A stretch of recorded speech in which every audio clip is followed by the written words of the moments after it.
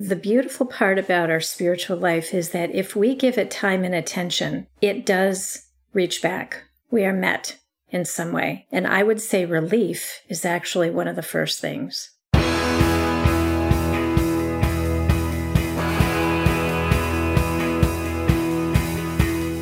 Welcome to The One You Feed. Throughout time, great thinkers have recognized the importance of the thoughts we have. Quotes like garbage in, garbage out, or you are what you think ring true. And yet, for many of us, our thoughts don't strengthen or empower us. We tend toward negativity, self-pity, jealousy, or fear. We see what we don't have instead of what we do. We think things that hold us back and dampen our spirit. But it's not just about thinking. Our actions matter. It takes conscious, consistent, and creative effort to make a life worth living. This podcast is about how other people keep themselves moving in the right direction, how they feed their good wolf.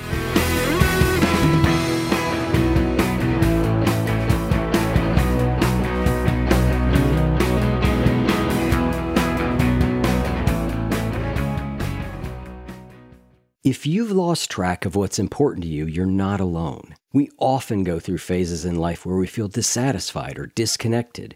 And when we get off track, it's easy to get stuck in unhelpful patterns like avoidance or perfectionism. It shows up as negative self-talk, breaking your own rules, procrastinating, or struggling to let go of addictive or otherwise harmful behaviors to make space for healthy ones. I want you to know that all of these are struggles I've had too.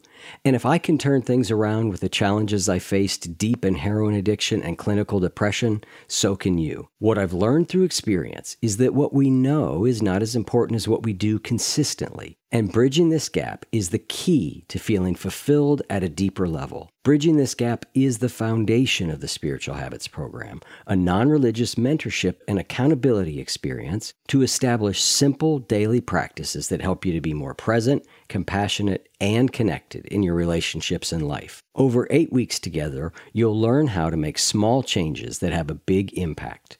No matter what life is serving up, you'll experience it in a more grounded, loving, strengthening, and creative way. If anything I've said has resonated with you, go to oneyoufeed.net/spiritual habits to learn more and sign up.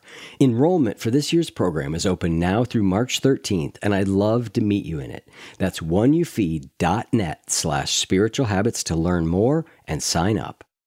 Experts claim there is nothing tougher than a diamond. But at Diamonds Direct, we beg to differ. Have you ever met a mother? Strong, radiant, timeless. This Mother's Day, give her the gift that meets her match. With diamond jewelry starting at $200. Plus Diamonds Direct's exceptional quality and unbeatable everyday price, you're sure to give her a gift that wows this generation and the next to come. Experience the thrill of jewelry shopping done right at Diamonds Direct. Diamonds Direct. Your love, our passion.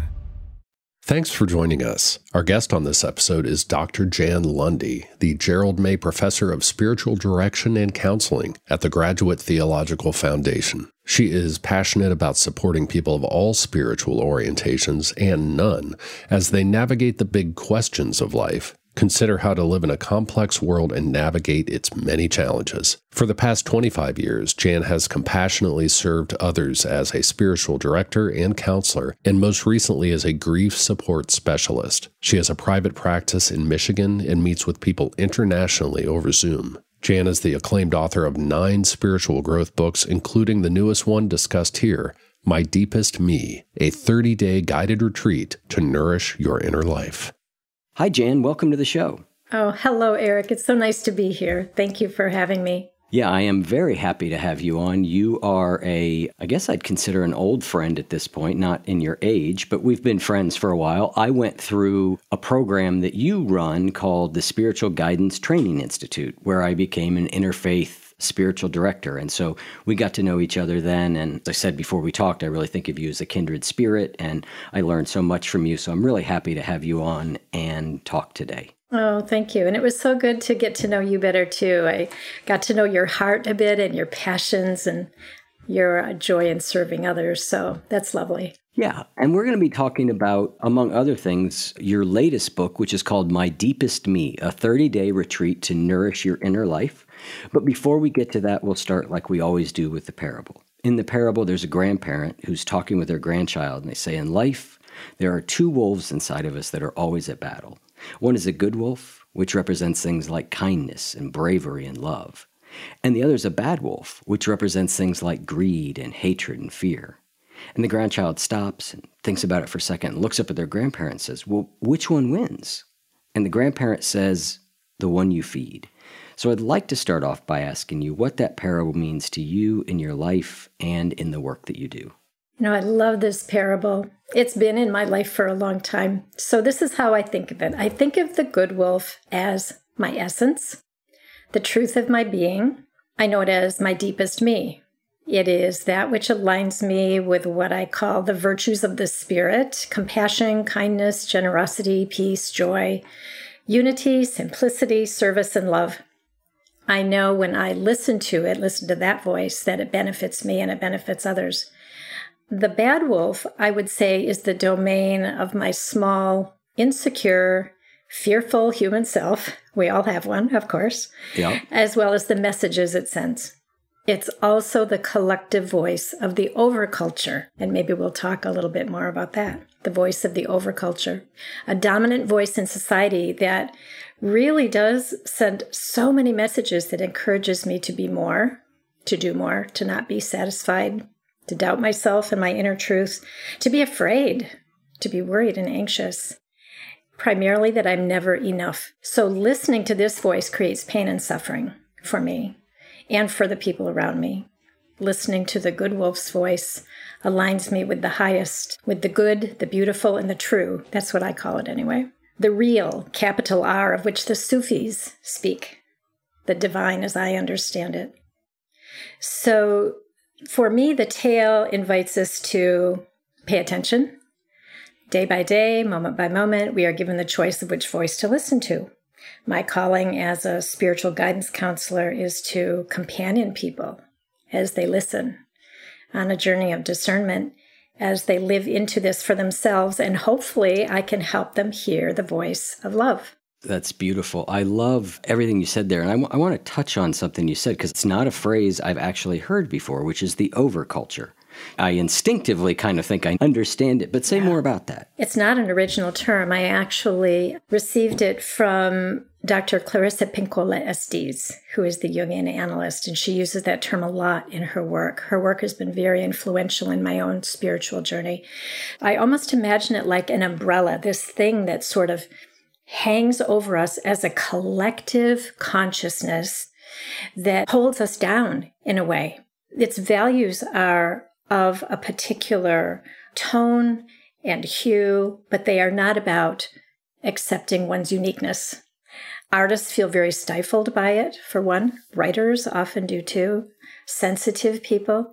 It has a very strong voice that says to be accepted, to be in the tribe, to be welcome and part of the society, you really need to do it this way. And if you are someone who is creative, who's sensitive, who's spiritually inclined, perhaps maybe even more than religiously inclined, it can be a challenge to live under the umbrella of the overculture. So I have a question again about the overculture. Does every culture have one? Because we have a tendency often, particularly in a lot of spiritual circles or liberal circles, to look back at indigenous times, indigenous people, as having a belief system that was better in many ways.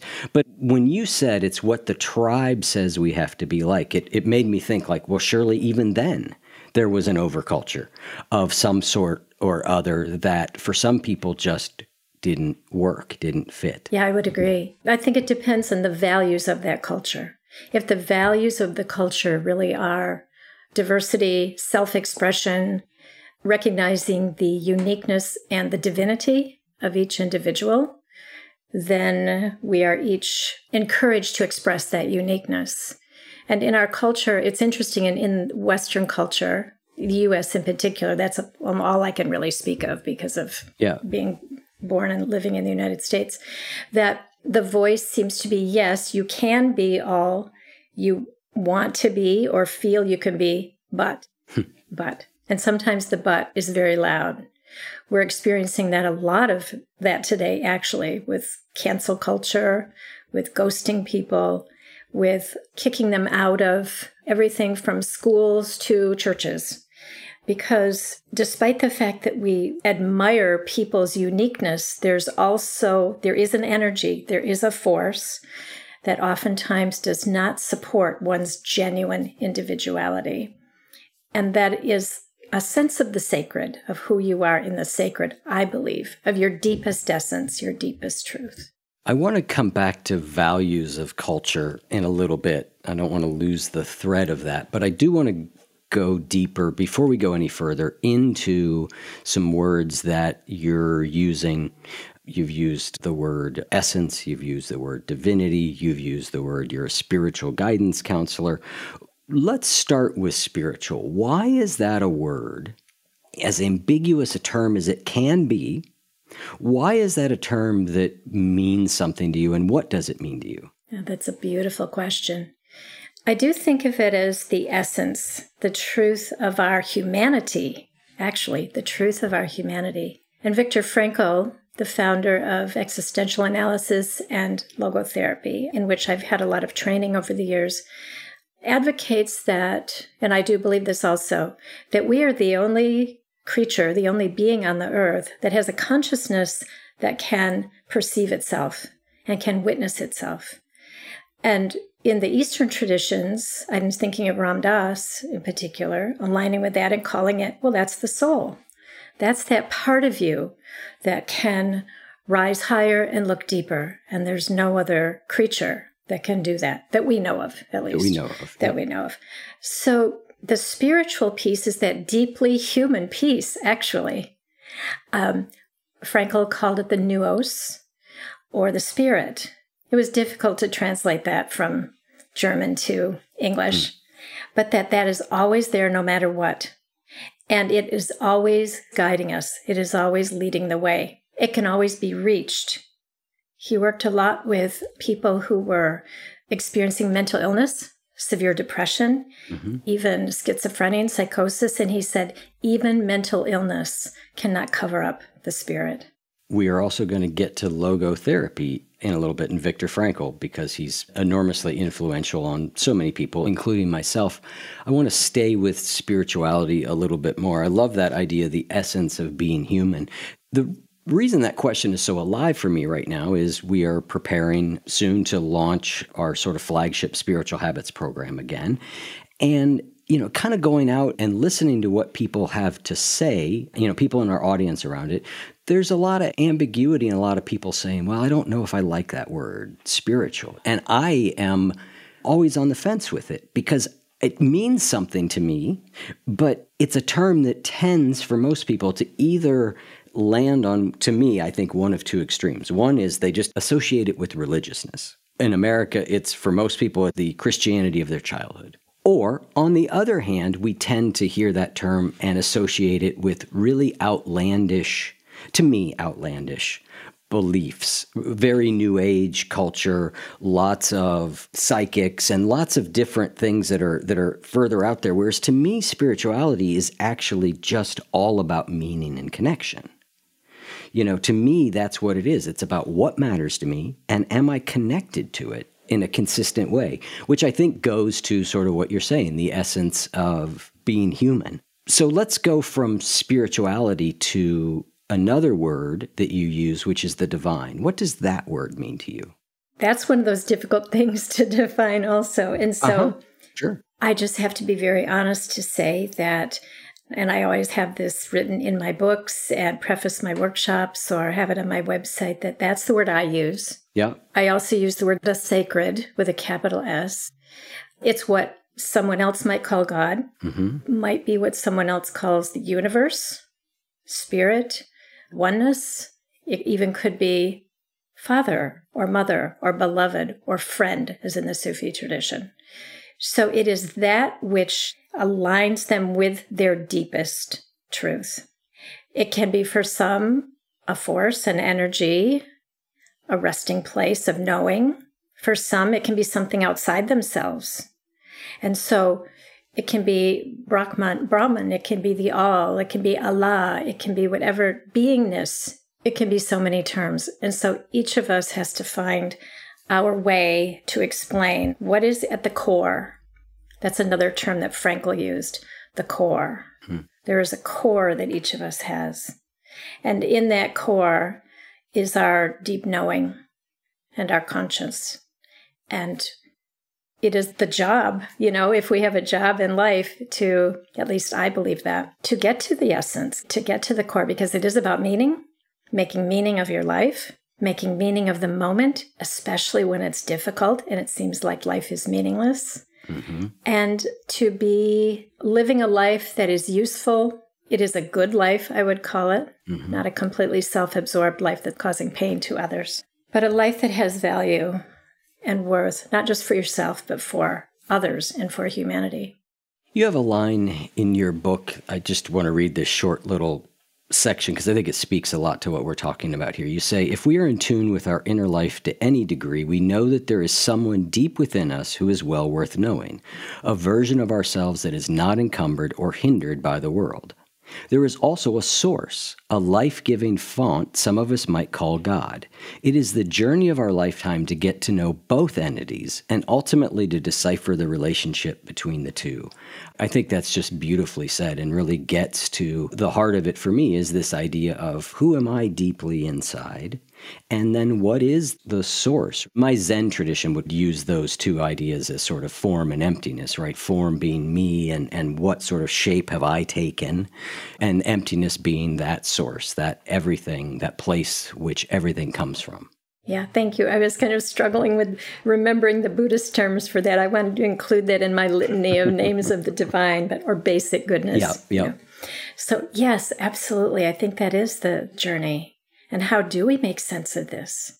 And this is what the major wisdom traditions of the world have tried to do. Also, they've tried to show a way that people can live into those questions. Where did I come from? Who am I? How am I supposed to live? Where am I going when this is all over? What happens when I die? They ask those basic existential questions. And the journey into answering those questions is spirituality, I think. Whether you are, using your examples earlier, in a Christian denomination, or whether you're off here gathering up crystals, there's spirituality in each. Yes. That whole range is spirituality, because the spirituality is, what are we doing with this? How is it creating a human existence? How are we living as human beings? Yep. And I think the term spiritual can also, for people who are very leery of anything supernatural, right? Which many people are, But even within that, I do think that the idea of spirituality has a place because, again, it is about what is most important, the deepest questions. And you can throw away the question, and I often do, where did I come from and where am I going after this? Because they feel totally unknowable to me in any real way. So they don't interest me that much. I mean, of course, they're somewhat interesting, but my bigger interest is really that, how am I to live? Absolutely. What does it mean to be a good person? How do I live in a way that is good for myself and good for everybody around me? That's, to me, what spirituality is all about. Yeah, I would so agree. And I think that's why I've written the books I have over the years, too, because people are asking, well, how do I do that? How do I do that? Because do I read this? Do I go to this event? Do I listen to this person? How do I get to mine? How do I get to know my inner spirituality, my divine imprint? I think of it sometimes as, we've been given each a unique thumbprint. And so our spiritual life will be the same. It will represent that also. Yeah. Which explains why a lot of people struggle with traditions, with religious traditions, because their thumbprint maybe doesn't match, again, kind of that overculture even of the particular religious tradition. So the spiritual journey for me is about recognizing my unique thumbprint and learning to trust that this is mine and it is my unique connection to the all, the emptiness, the everythingness, whatever we want to call it. And I think it's also okay to call it what we need to call it for our deepening. And that is not always well received by a lot of people. They want to say that there should be a name that everyone can get behind. But in reality, I think we're maybe talking about the same thing, but we're just using different language. Yeah, I mean, that's certainly at the heart of, to me, interfaith work, which you train people, and I was trained in interfaith spiritual direction. And that heart of interfaith to me has always seemed extraordinarily obvious to me, which is these are all just different ways of kind of talking about mostly the same thing.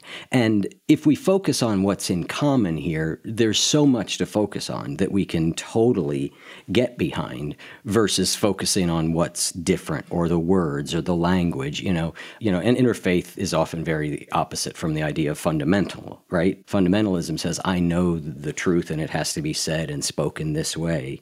And interfaith, there's many names for this thing. Yeah.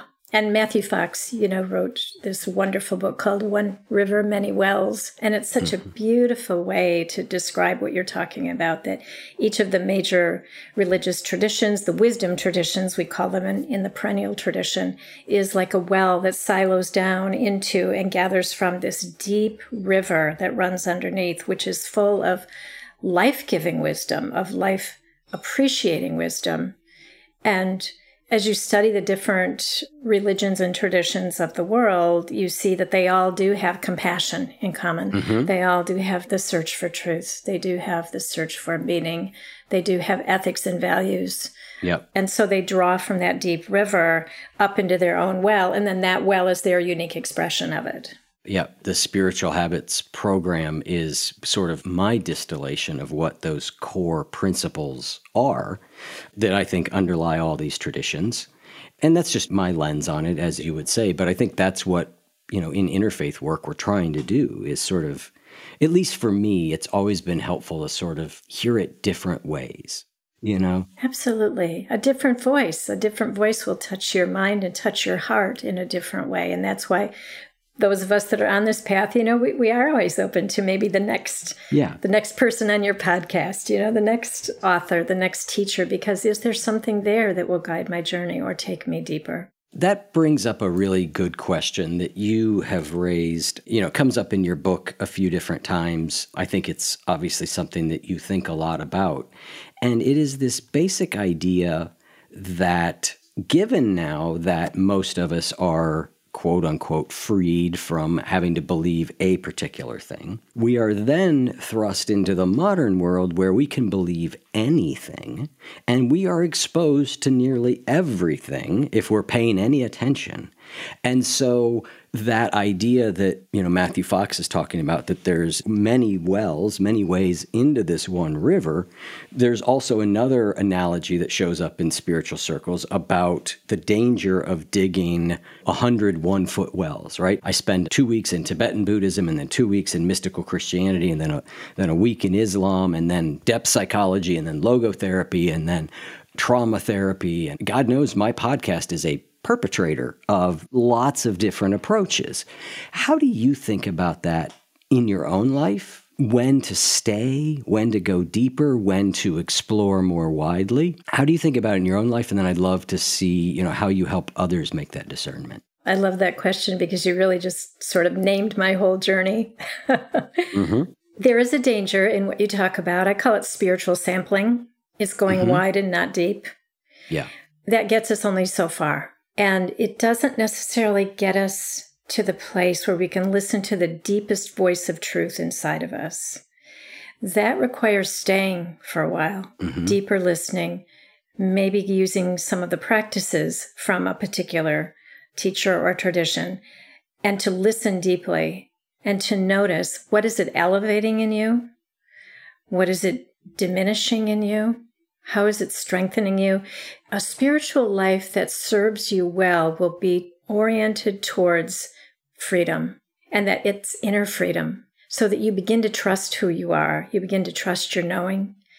You begin to trust your own unique connection with the sacred as it's revealing itself. But it really doesn't reveal itself until you start to go deep. So I've done a lot of what you said. I mean, in my book, Your Truest Self, in one of the chapters I talk about, I was one of those people in the early searching years who danced on beaches in goddess circles, who studied Rumi, who went to centering prayer, who tried it all and did it all. It was like a spiritual sampling of just wild proportions because I was so hungry to know. That's where a lot of people are. But then if you're fortunate, you may come across a teacher, perhaps, like you have, like I have, influential teachers perhaps that were even by their presence, their very presence, opening you to something more, so that you could begin to hear, to listen more deeply, to know what was genuine for you and what's not. Like I can still have that, it's like being a seagull who sees a glittering object, and seagulls love those and they love to grab them and fly away with them, and then they end up choking on them. So I can see, that one. I just had it happen yesterday when I was doing a spiritual counseling session with someone, and she was telling me about her most recent book that she was reading, and she was just enlivened by it. You could just tell it was just giving her life. So after the session, I ran to the internet, of course, and I'm looking it up, and I'm reading an excerpt from the book, and on the surface, it sounds like it could be something. It could be. And then as I got deeper and deeper, I started feeling in my body, no, this is not it for you. It's learning to trust through body wisdom, also listening to the resonance of something in I would call it your inner energy field, listening to your heart, listening to those voices. We talked about the good wolf and the bad wolf, the wolf that says, maybe you really should because what you're doing isn't right. It's not getting you anywhere. And then maybe the voice of the good wolf, the essence says, no, just stay where you are a while longer and wait and listen. And kind of rest in not knowing and stop searching and go deep and see what happens. And then if you go deep and you find it still not enlivening you and not bringing you greater inner freedom, then leave it, Yeah. I mean, this is certainly a challenge I have faced my whole life, being an intensely curious person who loves to learn. I've talked on this show before. Listeners have heard me talk about how at a certain point I had to sort of say, all right, this is going to be my practice for a period of time. For me, it's just helpful to set a time limit, right? Now, my time limits are very different than, other people's time limits. I was interviewing a Zen priest out of New York, Koshin Paley Ellison, recently. And, in the Zen tradition, they often talk about measuring progress every 30 years. I'm like, okay, well, that's way too long for me. Like, I wish I was that patient, but I'm just not. So for me, in the beginning, it was like 6 months. I'm going to stay with this for 6 months. But even that was good. And the way that I then engaged in that practice was very different. I talk about this where, I read a book a week for this podcast, if not more. When I started studying with my Zen teacher, I read one book, a short book, for 6 months. There's a difference in that way. There are times where it does really help to sort of narrow down and stay focused. I often think about, when have I changed the most in life? And one of the times was in 12-step programs. And part of the reason was there was a lot of low-hanging fruit. You come walking in as a 24-year-old homeless heroin addict, like there's a lot of change that's just kind of right there waiting for you, right? But the other reason, I think, was that I went to meeting after meeting after meeting after meeting where we talked about the same exact stuff. Repetition. Yeah, there were times that I was like, if I have to hear them read those 12 steps again, I am going to puncture my own eardrum, right? There were moments where I felt that. But that repetition, that coming back to it and realizing that every time we would read that chapter in the big book, I was a different person. If I opened to it, if I went, I've already heard this before, well, then that doesn't do me any good. But if I can be open to it, and so I know that in the work that you do and in the work that I've done with spiritual habits, some of it is that thing about how can we narrow and stay in a lane. And so this question is so alive for me. And where I've ultimately ended up is the proportions change. And I'm not trying to turn this into an equation because equations don't work, but guiding principles where I'll be like, 70% of the time I'm staying in this lane. And 30% of the time, I'm just going to go out and explore and play. Because we talk about like your own essence. That's part of my essence. That is part of what brings me alive, is that exploration, that newness, that looking at the same idea from a different angle, hearing somebody else's. So, but I think everybody has to solve that question for themselves, and it's a really challenging one. It is, but I think you touched into something so important, is that you found a practice and you were willing to stay. For me, that early practice was very simple breath practice. Mm-hmm. And it's because I found it at a time, as many people do, their deeper spiritual journey, when you have a crisis, mm-hmm. as you did, and as I did, but mine was my health. And I had developed chronic fatigue and massive anxiety, which was absolutely debilitating. I was a young mother, and not knowing where to turn, what kind of resources to pay attention to. But I knew there was something, there had to be something. So I remember literally walking into a bookstore and standing in front of a shelf of spiritual books and just waiting for something to grab me and to say, it's me. And it did. And it was Thich Nhat Hanh's book, Pieces Every Step. Mm-hmm. It was like a long drink of water after being in the desert, because I had been trying to do too much, be everything to everyone, and had lost my sense of self. And so to go back to the breath was such a relief. Do you mean I only have to do one thing at a time, Tay? Only one thing at a time? And I can just sit and breathe? It was tremendously healing. And that was the root practice. And everything, I've gone a lot of different places, as you have, but I landed in a lane that is definitely rooted in that deep embodied practice of sitting and staying and breathing and feeling the relief of it, of not having to do, not having to try so hard at being.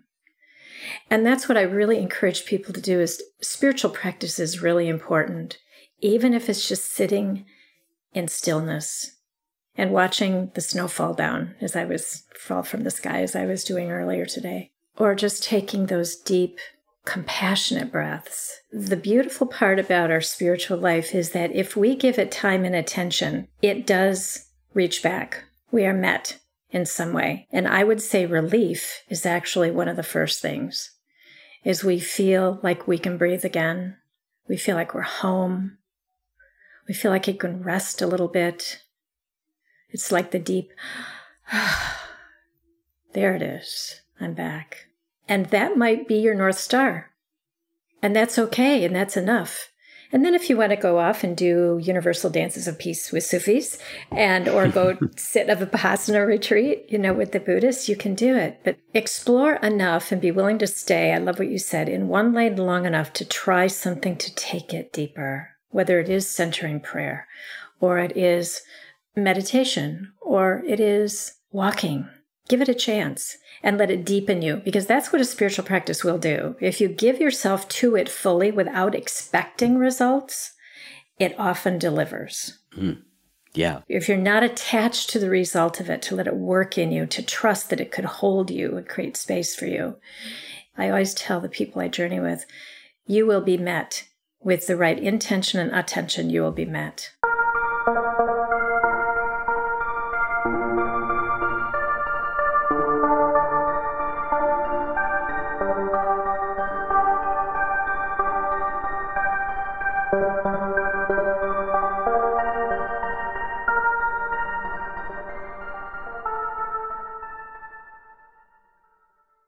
Open a limited-time 11-month certificate at Kemba Financial Credit Union. At 5.25% APY, it's more than triple the national average, plus it's a safe and secure way to grow your money. Visit your local branch or kemba.org/cb for details. Offer expires May 31st, 2024. APY equals annual percentage yield. Restrictions apply. $500 minimum and $250,000 maximum deposit. Advantage status required. Comparison based on bank rate average. Federally insured by NCUA. From BBC Radio 4, Britain's biggest paranormal podcast is going on a road trip. I thought in that moment, oh my God, we've summoned something from this board. This is Uncanny USA. He says, somebody's in the house, and I Listen to Uncanny USA wherever you get your BBC podcasts, if you dare.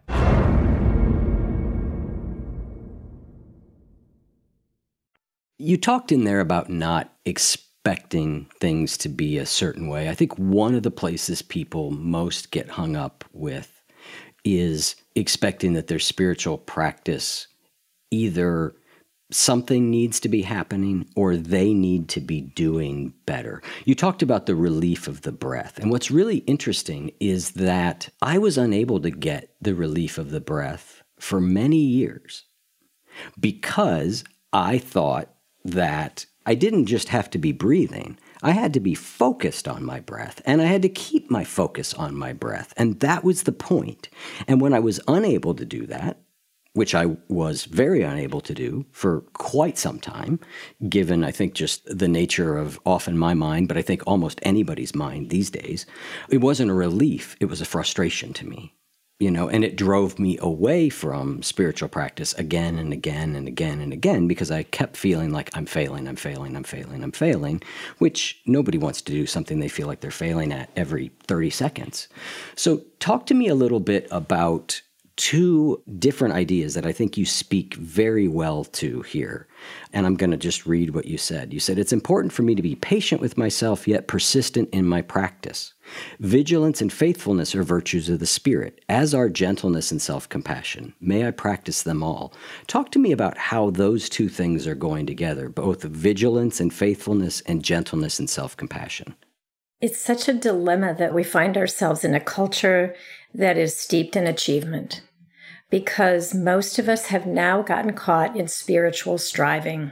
So we are trying to get somewhere in our practice.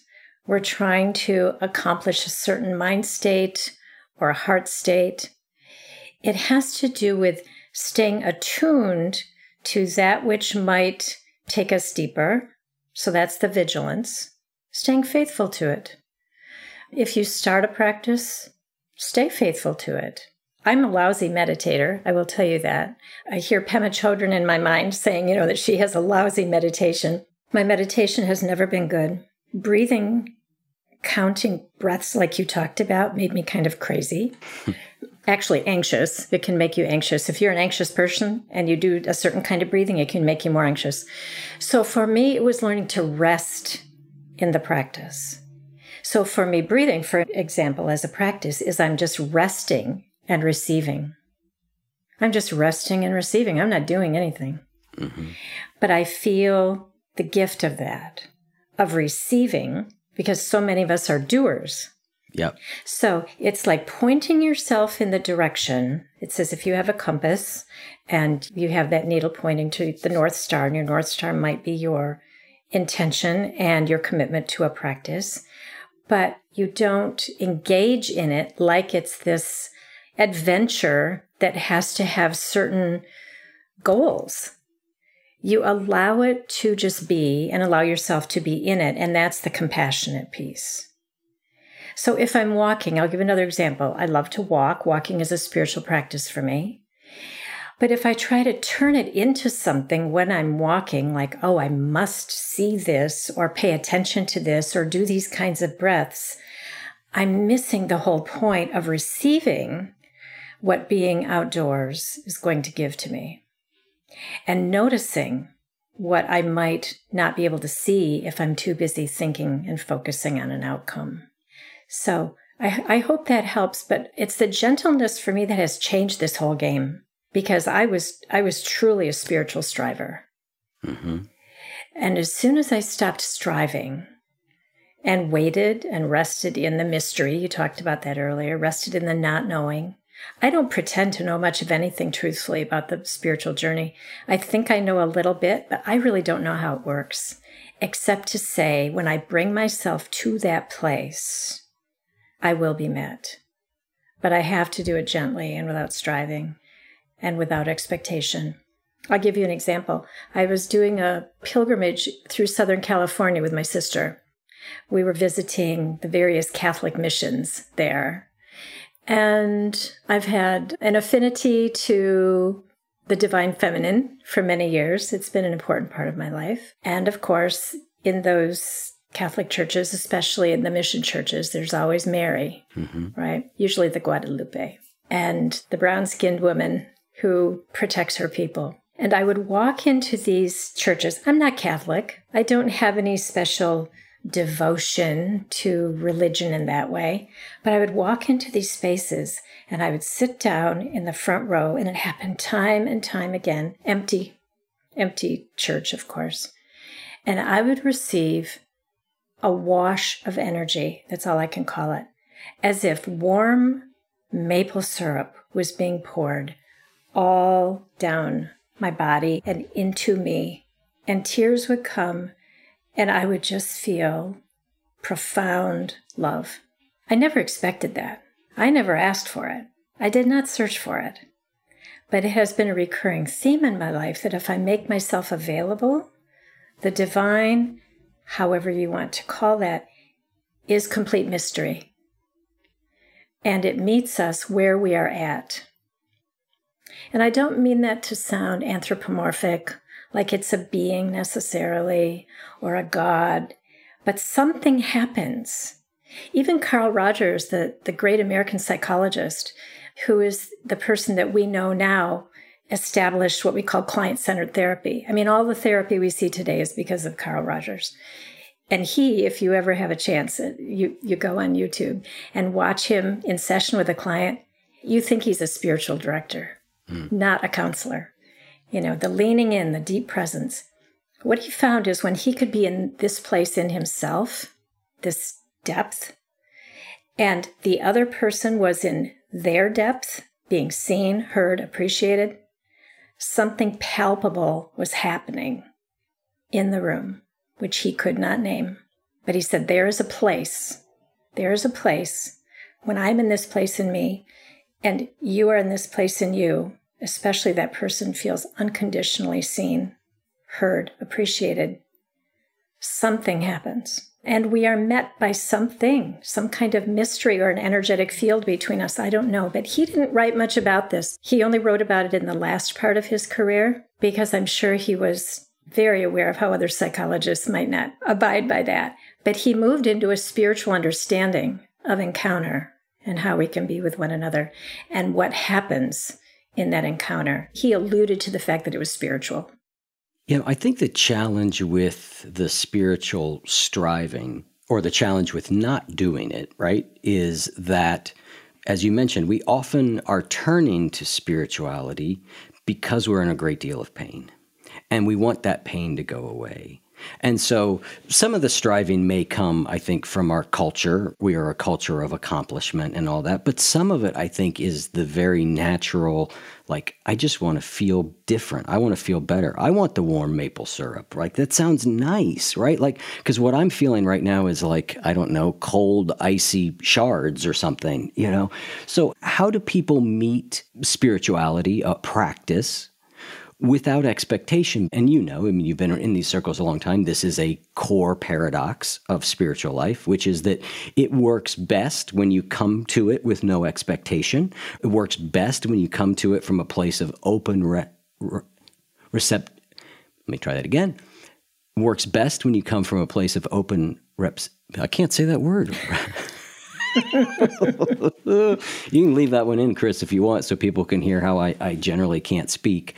You get the idea. But of course, it's very hard to not have that expectation, because we are doing it because we don't feel good. We don't feel okay. How do you think through navigating that sort of perennial paradox? I've navigated it so many times, Eric. I just navigated it this last fall. I mean, we might call that the dark night of the senses or a dark night of the soul. We are in pain. We're really struggling. We're not finding a connection. We're not feeling hopeful. Mm-hmm. We're not happy. Again, this almost sounds religious, and I don't mean it to, except that I believe it. There's a pureness of heart and a pureness of intention that, when expressed, something can change. And I know you see this in 12-step programs. When people come, when the pain is so intense and they know they can't do it anymore the way they're doing it, because it's just like hitting your finger with a hammer again and again and again. when you're in that much agony, sometimes there's a letting go. And in the letting go, we can be found. And I know that sounds religious, but it's kind of the nature of the spiritual journey, that deeper journey. We get to the point where maybe I don't know it all. Maybe I haven't gotten it figured out. Maybe I've prayed on my knees all the way to the temple and still nothing is happening. Maybe I need to let it go. Yep. And be found.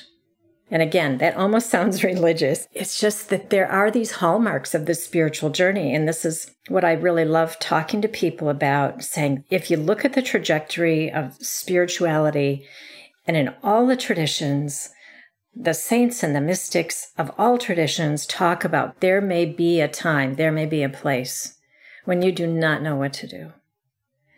And all you can do is just to be there and to basically give it up. Yep. Meaning control. Yep. And then something happens. It's amazing. Then something happens. Yeah, this is always a relevant topic for me because my nature is I'm a little bit of a striver. I just like to do things and solve problems, and that's my orientation. I'm naturally bringing that to the game. You're talking about something akin to trust. I've said this before on the show. I've talked about it a couple different times. I had John Mabry on, who was my spiritual director for a while when I went through your program. And I don't know if this is a reflection of John or a reflection of me or the interaction between the two of us, but every single conversation ended up back with the idea of trust. What do I trust in?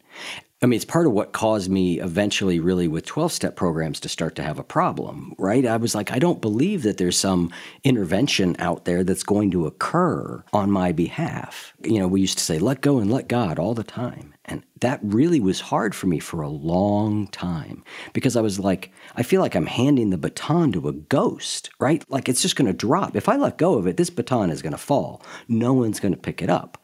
So that's a perennial thing that goes on in me. But what I did realize, and I finally got, was that it didn't matter whether anything or anyone was there to pick up that baton, because me clutching it as tightly as I was is what was causing me to be sick. And so, for me, the trust has been almost in just the process itself. Almost in the process of there's an orientation to life where I do let go and let be without any idea of what's going to happen, if for no other reason because for my internal processes, it's a whole lot more effective, healthy way to live. That's a beautiful way to put it. I think you said it so well. And I love the phrase, let it be. That can be a beautiful mantra. Rather than let go and let God, if that's not your orientation. Letting be is that letting go of the reins and still trusting in the process of life itself and trusting in a deeper part of you that might rise up. And I think in the Buddhist tradition, Sharon Salzberg talks about that with faith. It's not about faith in something other out there than yourself, like a deity. It's like, what do you really have faith in? Do you have faith in your basic goodness? Do you have faith in your own ability to know, to listen, to pay attention, to make choices? And so self-trust is really, really key. It's core to this journey. Yeah. And, for me, when I came back to AA the second time, the first time I came in, and it was 1994 in Columbus, Ohio, and I was in a 12-step program, and it was basically God. And it was a very particular type of God generally. And I just went, you know what, I'll do anything. Tell me what to do, I'll believe it. And I stayed sober about 8 years. I went back out. And when I came back, I was like, all right, I can't continue to try and believe something I don't believe. That's part of why it didn't fully last. Right? It's partially why I ended up drinking again, is because I hadn't really solved this problem in a deep and genuine way. And where I landed, and it's kind of where I still orient today, was that I oriented around the idea of there being certain spiritual principles. And these are the things that we talked about earlier, the perennial wisdom, compassion, generosity, love, truth, kindness, acceptance, that those principles I trusted in. I trusted in that if I did my best to live according to those principles, the best of my ability, I could handle whatever life sort of brought my way. And that turned out for me to be a really sturdy spiritual foundation for someone who's a little bit of a rationalist in many ways, but it absolutely has worked. And from there, I've actually then been able to deepen into more of the mystery, I think. It's a beautiful journey. I'm so glad you've felt free enough to share that with people because it's such a great example of what can happen. I often ask people, what do you believe in? And they say, I don't know. But on further inquiry, they do believe in beauty. Mm-hmm. They do believe in love. They do believe in kindness. Yeah. They do believe in compassion. So harness your start of that, Maybe just start compassion practice, Maybe just start spending more time in nature and in beauty and feel yourself get sort of rooted there. And that can be the beginning, and sometimes that can even be enough. I love that. That's a really beautiful way of thinking of it, which is, what do we believe in? We all do believe in some things. If we didn't have certain beliefs, we couldn't even just live any sort of life, right? We're all oriented in certain directions. I'm going to use that as a place to kind of go all the way back to very early in this conversation where we were talking about the overculture. Because what we believe in, obviously, we are getting a lot of that from the overculture. And you sent me a list of things that were really on your mind lately. And one of them was distraction. The distraction is one of the biggest barriers right now to all of us finding our deeper selves. And you sent me an article by a woman named Margaret Wheatley about distraction. And there was something in there that really caught my attention. We were talking about the values earlier of the overculture. But in that article, it also talks about, it may have been Marshall McLuhan, I can't remember who she's quoting, but a person who talked about how we inevitably, as a culture, will take on the values of our technologies.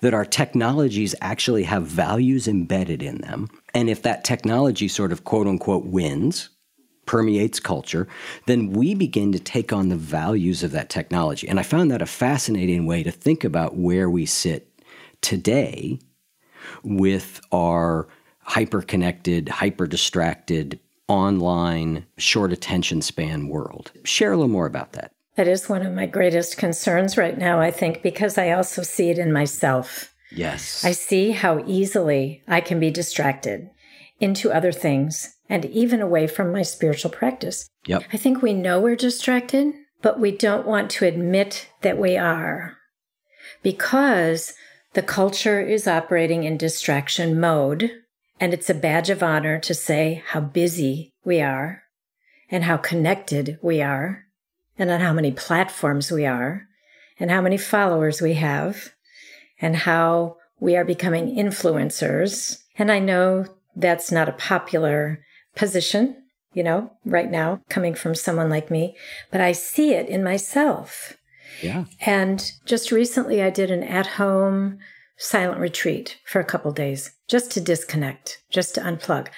Eric, I literally have to put my phone and my computer in a different room behind closed doors. If it is there within time, I will go to it. Yeah. So I know my distraction level can be high because it's the more. Well, maybe if I read this in this book, now I should open my computer and follow the link and go down that hole. So for me to get the quality of 2.5 days in my created at-home retreat room, I had to put those devices away. I went in with one book and my journal, and that was it.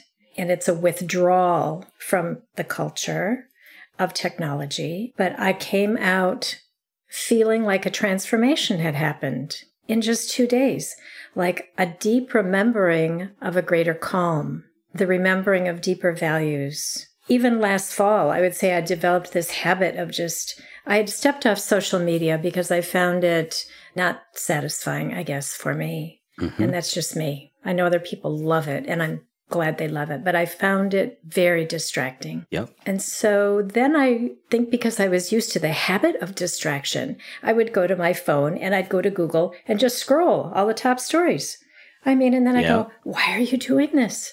This is crazy. This was such a waste of time. You spent 30 minutes doing this. You could have been reading a wonderful book. So since then, since last fall, I've really changed this up for myself.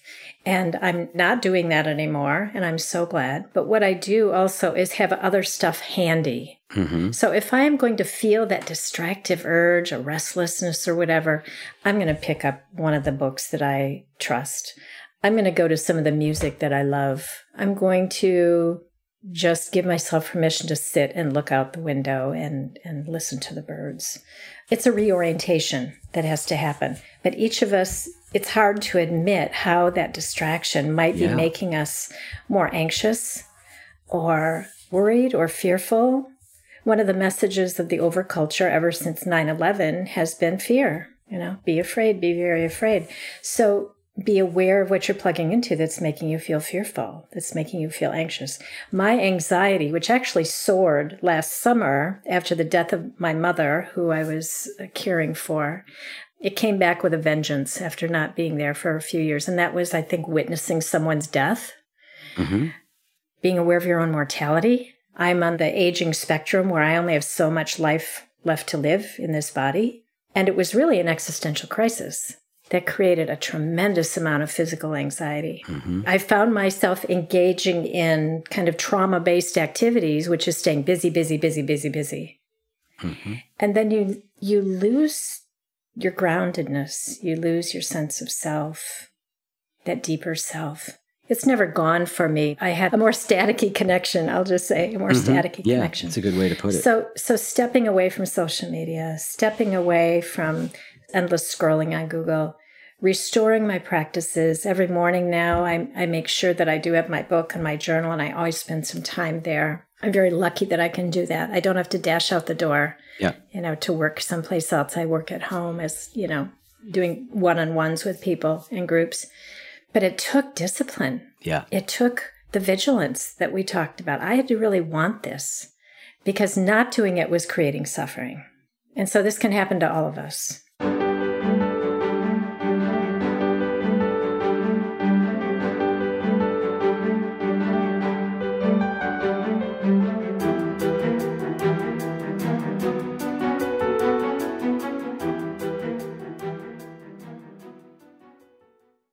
Open a limited-time 11-month certificate at Kemba Financial Credit Union. At 5.25% APY, it's more than triple the national average, plus it's a safe and secure way to grow your money. Visit your local branch or kemba.org/CD for details. Offer expires May 31st, 2024. APY equals annual percentage yield. Restrictions apply. $500 minimum and $250,000 maximum deposit. Advantage status required. Comparison based on bank rate average. Federally insured by NCUA. I'm Katya Adler, host of The Global Story. Over the last 25 years, I've covered conflicts in the Middle East, political and economic crises in Europe, drug cartels in Mexico. Now I'm covering the stories behind the news all over the world in conversation with those who break it. Join me Monday to Friday to find out what's happening, why, and what it all means. Follow The Global Story from the BBC wherever you listen to podcasts. I sit in a somewhat fortunate position where I get to talk to lots and lots of incredible and amazing people who do incredible and amazing things. And I will say all of them, all of us are fighting this battle. And on and off, I have been amused over the years at the lengths that writers will go to stop themselves from being distracted. I mean, people like, back in the old days when you used to plug your computer into an Ethernet port, right? Like gluing shut their Ethernet ports. It's real. When you were saying, I had to take my computer and, I was half expecting you to be like, I had to take it out to my car, then I had to drive my car down the road. And because it's real. I feel like my ongoing challenge in this area is my phone and in the morning. I get the thing kind of out of my life in the morning. Mm-hmm. I'm like, okay, good, all right, Yeah. And then it just kind of creeps its way back in, first in minor ways, first ways that it's actually helping me, it's aiding me, I'm reading these poems on my phone. But then like you, sooner or later, it's like, oh, today's top stories. Oh no, here we go. Then I get to a point like you're describing where I'm like, this does not feel good, and push the thing back out again. And I just think that is the nature of the world we live in, for better and worse. I think most things are. But you brought up a couple of really interesting ideas as you were just talking there. That is, as somebody who studied behavior change and behavior science so much, you hit on a couple of really key things. And one was environment really matters. You know, if your computer or your phone is near you, you're likely to get on it. And what I'm finding recently, I've been joking about this, is how often I go to my phone or my computer. It's not right near me, but I go to it with a legitimate purpose or reason, and I open it up, and there's something waiting for me. The tab I had open last night in my browser, the other email, the whatever it is. I won't even then remember why I came to the thing in the first place. So I think environment really matters. Our environments influence us way more than we would like to think they do. You were sort of saying the first step to distraction is being willing to admit how distracted we are. I think it's also really important for us to admit how influential our environments are on us, even though we'd like to think, well, I'm stronger than that, I'm better than that. But, well, not really. And then the other thing you talked about that I think is so important is like, what am I going to do instead? Because if I just take a thing away, I'm not going to be on my phone. Well, I'm getting on my phone for a reason, right? So what else can I do instead? And you really listed, like, this is what I'm going to do instead. So you gave a couple of really helpful tips there for how to work with this kind of ongoing distraction. And I think it's really important for everybody kind of to understand that we're all struggling with this so that we can be compassionate to ourselves, so that we can be less judgmental. And we can recognize, like, yeah, this is part of modern life, but it's an important thing. At least for me, it's a really important thing to try and keep a handle on, because it will spiral for me very quickly if I don't keep a handle on it. And all my time will be spent engaged in sort of mindless technology that at the end of, after you read those, hour of articles on Google, my experience is often if you be like, well, what did you just read about? I'll be like, I don't know. I have no idea. Nothing important. None of it stuck. Yeah. What Margaret Wheatley brings out in this article, which was in Shambhala Sun, by the way, which is now Lion's Roar, she talked about an ecosystem of interruption technologies. And that really touched me, because now we are talking about the interruption technologies, always being on call. Someone's texting you all the time. Yep. We always have our communication means with us. Of course, there's lots of benefits of that. But it's an interruption technology which does not give us the space and the time that we need to do this deeper journey. Yep. We're always being called out. We're always being distracted out. I know Father Richard Rohr, a few years ago when I heard him speak, said he felt that the greatest call of our day right now, spiritual call of our day, was to turn inward because we are so outward. And you cannot do the spiritual journey outward. The spiritual journey is an inward journey. And I think the other thing that Wheatley talks about, and I love this phrase because it reminds me of Ram Dass, to be everywhere is to be nowhere. Yes. If our attention is so everywhere, where are we? We're nowhere. We're not in our deep beingness. We're not feeling at home in ourselves, and likely not even at home in our families, and maybe even our workplaces, and that the places that matter, if we are always out there, constantly on with everything. One of my big pet peeves is to go into a restaurant where there are, 12 TVs. I don't want to have my dinner watching television, and especially what somebody else puts on it. Yes. And so I avoid those. Walking is another example. When I walk on the track in a beautiful kind of wooded setting, I'm amazed how many people are on their phone or listening to something with headphones. It's just become a part of the culture. This is what she's trying to say, is that the interruption technologies become the culture. And so this is where we are right now, and this is where we're moving even more so, unless we decide that we want to do it differently. If you are walking with your headphones on right now and you're listening to the one you feed, I encourage you to ignore Jan's advice and keep... It's totally true, though. I mean, I get it. I mean, it's like I have my challenges with all of this, and yet, this is part of what we do here, And I think you're bringing up really important points. And I love that idea about the turning inward, right? Because the inward journey, again, however we want to frame it for ourselves, whether we want to frame it as spiritual or philosophical or psychological, or, I mean, these terms to me, there's so much overlap. Call it what you want. What we're talking about is having the time to go inward and find out, like you said so eloquently earlier on, who am I and what is my life about? Yeah. Those are big questions. And they're scary questions to a lot of people. But I think they're also life-giving questions. If you're willing to go in, if you're willing to turn inward. And, I dare say that so many people today self-help books, are at an all-time high. Mm-hmm. The top topic that people want to read about is happiness. Mm-hmm. There is that deep desire. And so you have to put in the time, though. And the time, as you pointed out earlier, which I just want to reiterate, is it may start out as what I call spiritual sampling, filling. Mm-hmm. But then at some point, we have to learn how to sit, how to listen to what is ours and what is not ours, and what feels authentic.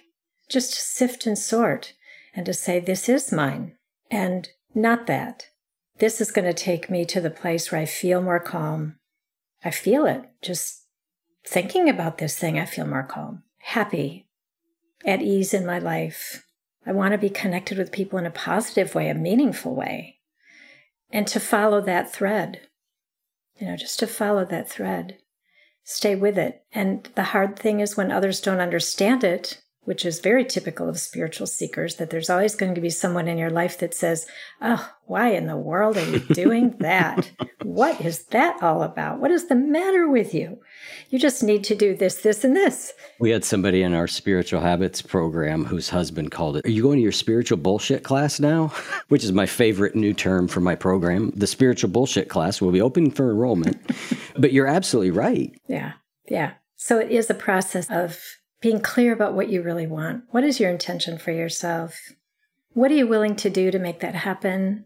What are you willing to think more about, think less about, do more of, do less of, and just take very simple steps to make a difference in the quality of your own life, particularly your inner life. Because, the day that the lights go off, in our own being, it's just us. And so how do you make peace with yourself as you are and exit gracefully, hopefully? I always think of Steve Jobs, supposedly, as he was dying and his family was around him. And he was a Zen Buddhist, as you know, by practice. And it was very clear he was starting to leave his body. And as he was leaving, his eyes suddenly opened wide and he said, oh, wow. And he left. I want the oh, wow. But I also want the oh, wow every day. I want to be able to wake up in the morning with gratitude, even if it's hard, even if it's tough, to say, you know what, there's still goodness here, there's beauty here, there's meaning here, and I'm going to align with that. Well, that is a beautiful, beautiful place for us to wrap up. Jan, you and I are going to spend a little bit of time in a post-show conversation because we did not get to talk about logotherapy, which is Viktor Frankl's method of finding meaning. I may be vastly oversimplifying that, but I can't wait to talk because you have a degree in this. Listeners, if you'd like access to the post-show conversation and other benefits we offer, you can become part of our community at oneyoufeed.net/join. Jan, thank you so much. I've been looking forward to this. I always enjoy our time together, so thank you for spending some time with us. Oh, thank you for having me. It's been such a pleasure. Many blessings.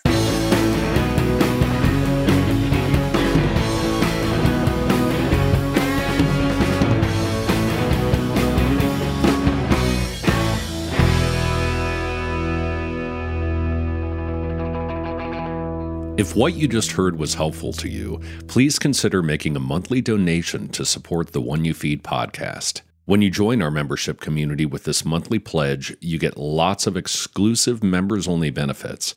It's our way of saying thank you for your support. Now, we are so grateful for the members of our community. We wouldn't be able to do what we do without their support, and we don't take a single dollar for granted.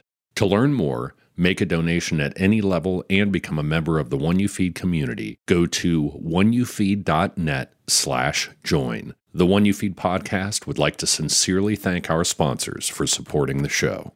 Open a limited-time 11-month certificate at Kemba Financial Credit Union. At 5.25% APY, it's more than triple the national average, plus it's a safe and secure way to grow your money. Visit your local branch or kemba.org/CD for details. Offer expires May 31st, 2024. APY equals annual percentage yield. Restrictions apply. $500 minimum and $250,000 maximum deposit. Advantage status required. Comparison based on bank rate average. Federally insured by NCUA.